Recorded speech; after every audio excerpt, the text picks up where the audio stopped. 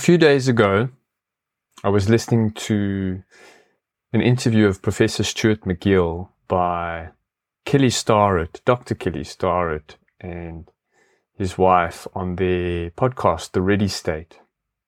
And for those of you that don't know, Professor Stuart McGill and Dr. Kelly Stuart are primary influences in my foundational movement philosophies, how to prepare the body for movement. Professor Stuart McGill is a retired Professor Emeritus from the University of Toronto, if I'm not mistaken, and he spent the majority of his tenure investigating the causes of low back injury, low back pain. His seminal works, at least in the commercial domain, the non-academic literature, are low back disorders, back mechanic, and the gift of injury. At least those are the three I'm really well aware of and acquainted with. What makes his work so relevant is that, as far as I've been able to find, he has shared the best understanding and knowledge of this injury, of this condition of the lower back. The single biggest reason that most of us are at risk to lose our movement freedom, the injury that most adults are likely to face, the majority of adults will face. And what makes this really relevant and interesting, and why we're spending so much time talking about the spine and lower back pain, is in large part due to what Professor Stuart McGill has shared, but also why or where this information stands within the broader context of human movement and, of course, our health at large. Initially, it might seem like the work he has done to understand the causes of lower back pain might be relevant only to people who have had back pain, who are dealing with back pain. But it turns out that what he has shared from a rehabilitation perspective, how to properly diagnose lower back pain and how to specifically rehabilitate it very successfully, also turns out to be an incredibly useful place for most people to start their movement journey. Now, there are a few reasons for this. At the center of our movement is our spine. Both structurally and dynamically, it is central to all of our movement. And so anything we can do to improve, optimize our spine is going to have benefits, is going to optimize or positively influence the rest of our movement. It's a really useful, important place for many of us to start our movement journeys and to maintain level of priority throughout our movement journeys. The spine, in a broader sense, is extremely important in the realm of human movement, which is central to our health and our experience of life. But what Professor McGill has been sharing through the lens of lower back disorders, lower back pain, turns out not only to be extremely valuable for people who are working with back pain, but also a really intelligent place for anyone to start, and actually anyone who is already moving, to come back to and make sure they have mastered if they haven't already. And the reason for this is the layered progressive development, or the layered development of movement, or in a proper developmental process or journey. I'm discovering this constantly, that when I take any movement, complex movement, and I break it down into its constituent parts, when I break it down into its components, the more basic the building blocks I can identify, and then spend my time working on refining those elements, and then even build the layers progressively. By the time I work my way back to the complex movements that I was initially working with, focused on, and then I broke down from, my ability to execute or engage with the complex movement goes through the roof. The the impact of working with the fundamental components as finding the simplest pieces we can and using that simplification to really hone in and iron out each of the pieces and then building our way back up to complexity is the route to mastery of complexity. I think there is a general misunderstanding that there is some extra ability required to master complex movements, but often it's not. Maybe some people have some gifted talent to more quickly engage with a complex movement. But from everything I've experienced and everything I've studied and witnessed, the true masters spend a lot of time working with the basics, refining the basics. And the basics are a foundation upon which the higher order layers and abstractions depend on, they rest on. And if we look at movement in a broader sense as this kind of layered progressive development, and we reverse our trajectory to try and come back to the center, the core of the layered movement onion, what do we find at the beginning? What are some of the most basic components that we can work to master, to isolate and hone in and refine, so that as much of our broader, more complex movement can be benefited as possible? One of these components turns out to be the philosophy, the practice that Professor Stuart McGill is sharing. It's this ability to activate, stabilize, and control the spine in its neutral position. And from then on, I've seen in myself and I've witnessed in everyone I've shared this with, everything else we do on top of that becomes improved, is benefited. And of course, this is not the be-all and end-all. The spine is designed to do so much more than be stabilized in a neutral position.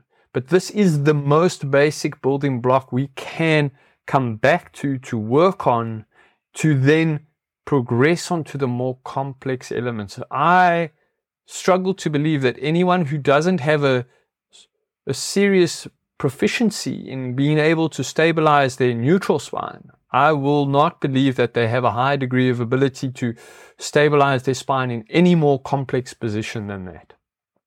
So these are the reasons that I consider the work that Professor Stuart McGill has done and the information that he is sharing, why I consider it to be so important for all of us. And it really does form the foundation of movement, or it can, and enhance everything we build on top.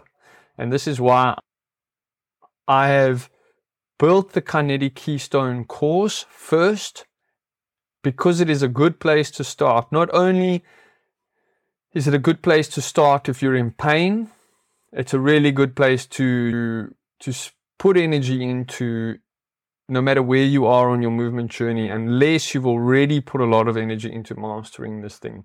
A third reason that's worth mentioning why this is also a really good place to start is it's, by definition, being a sound rehabilitation protocol for the most common injury. It turns out it's incredibly safe. Really safe place for most people to start developing control and awareness and confidence around their spine.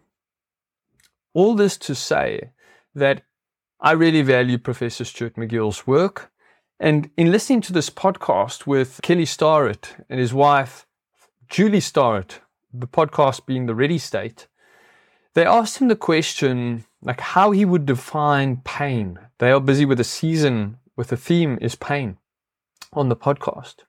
And his answer was so insightful for me, so resonant with what I inherently believe and preach on many layers, whether it's the spine, whether it's the movement, whether it's nutrition, psychology, health at large.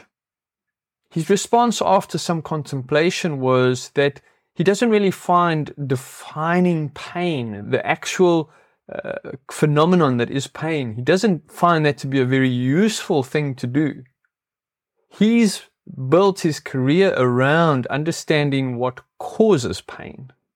And we can leave it up to the neurologists to define pain. What is actually going on in the body that gives us the experience of pain, whether there are strange chemicals or neurotransmitters or structural changes or inflammatory responses. These are cool. These are interesting, but they are not relevant, not nearly as relevant to our movement journey as is answering the question, what causes pain? Now, this is built on the premise, the foundation that we already have the understanding. In order for this question to be relevant, we have to have already acknowledged that pain always has a cause that can be understood, a cause that we can identify. And a lot of his method has been based on identifying what are the behaviors, what are the precise triggering movements which are eliciting the pain, which are creating the structural breakdown.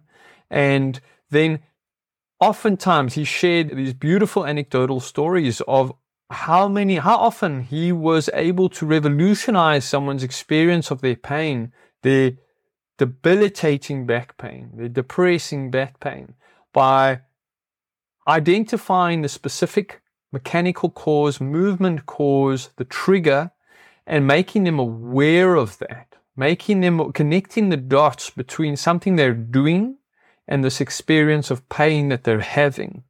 And in that light bulb moment that he would give his patients, he gave them the power to take control of their situation, to one, see that it is not an inescapable experience of discomfort and depression, but rather that it is just the consequence of inefficient, ignorant, unintended movements. And by changing those movements, they then become able to change their experience of pain. And that's what we really want. Defining pain is interesting to some people, but not relevant to all of us, like understanding that pain has causes and what are those causes. And in doing so, in these patients spending time observing the connection between their movements and their pain, and then over time modifying their movements to modify their pain, and in the long term really taking control of that process, developing not only just the direct understanding of this cause and effect between their actions and their experience, but also an intuitive understanding for their efficient or non-efficient movement and the results, which are, of course, healing or harming. And this ties in so much with the philosophy of intuitive health intelligence, or intuitive health practices that underpin so much of what we're talking about. At the center of what I'm trying to share is that everything we need to experience health is inside of us, fundamentally intrinsic to us. The body is a self-healing marvel, a miracle, and it is intelligent beyond our comprehension. If only we learn to listen to it, to analyze it, to have a conversation with it, to be guided by it, and then because of what becomes possible, then we move far beyond what we understand now as health. Health, we don't realize, but we genuinely, if I say to most people, I don't think you're that healthy, they're going to look at me. I was thinking about this yesterday or the day before at work, and I saw one of my beautiful colleagues, a woman, and I thought, wow, what a specimen of a human that she would be if she were healthy. And it also crossed my mind that if I had to challenge her on the idea that I don't think she's healthy, she would be flabbergasted, because she seems to be somewhat skinny and she probably implements a few popular health practices, but she is so far from her health potential. All she is, if she had to look at herself, and she doesn't realize she consciously believes this through and through, is that there is no sign of clinically diagnosable condition. There is no symptom that suggests she has some illness or disease. And because of the absence of any of those problems, because her slate almost appears to be clean, she must be healthy. But health is so much more than that. Health is something that stretches just as far as disease and illness and injury stretch in the one direction. Health, if we move to the middle of the spectrum where we are absent of any of the problems, and then we move in the opposite direction towards health and vitality, it stretches, I think, much further than the pathological side of the spectrum stretches, because the pathological side eventually comes to an abrupt end. We die, we are disabled, whereas our experience and our potential for vitality seems to have no end.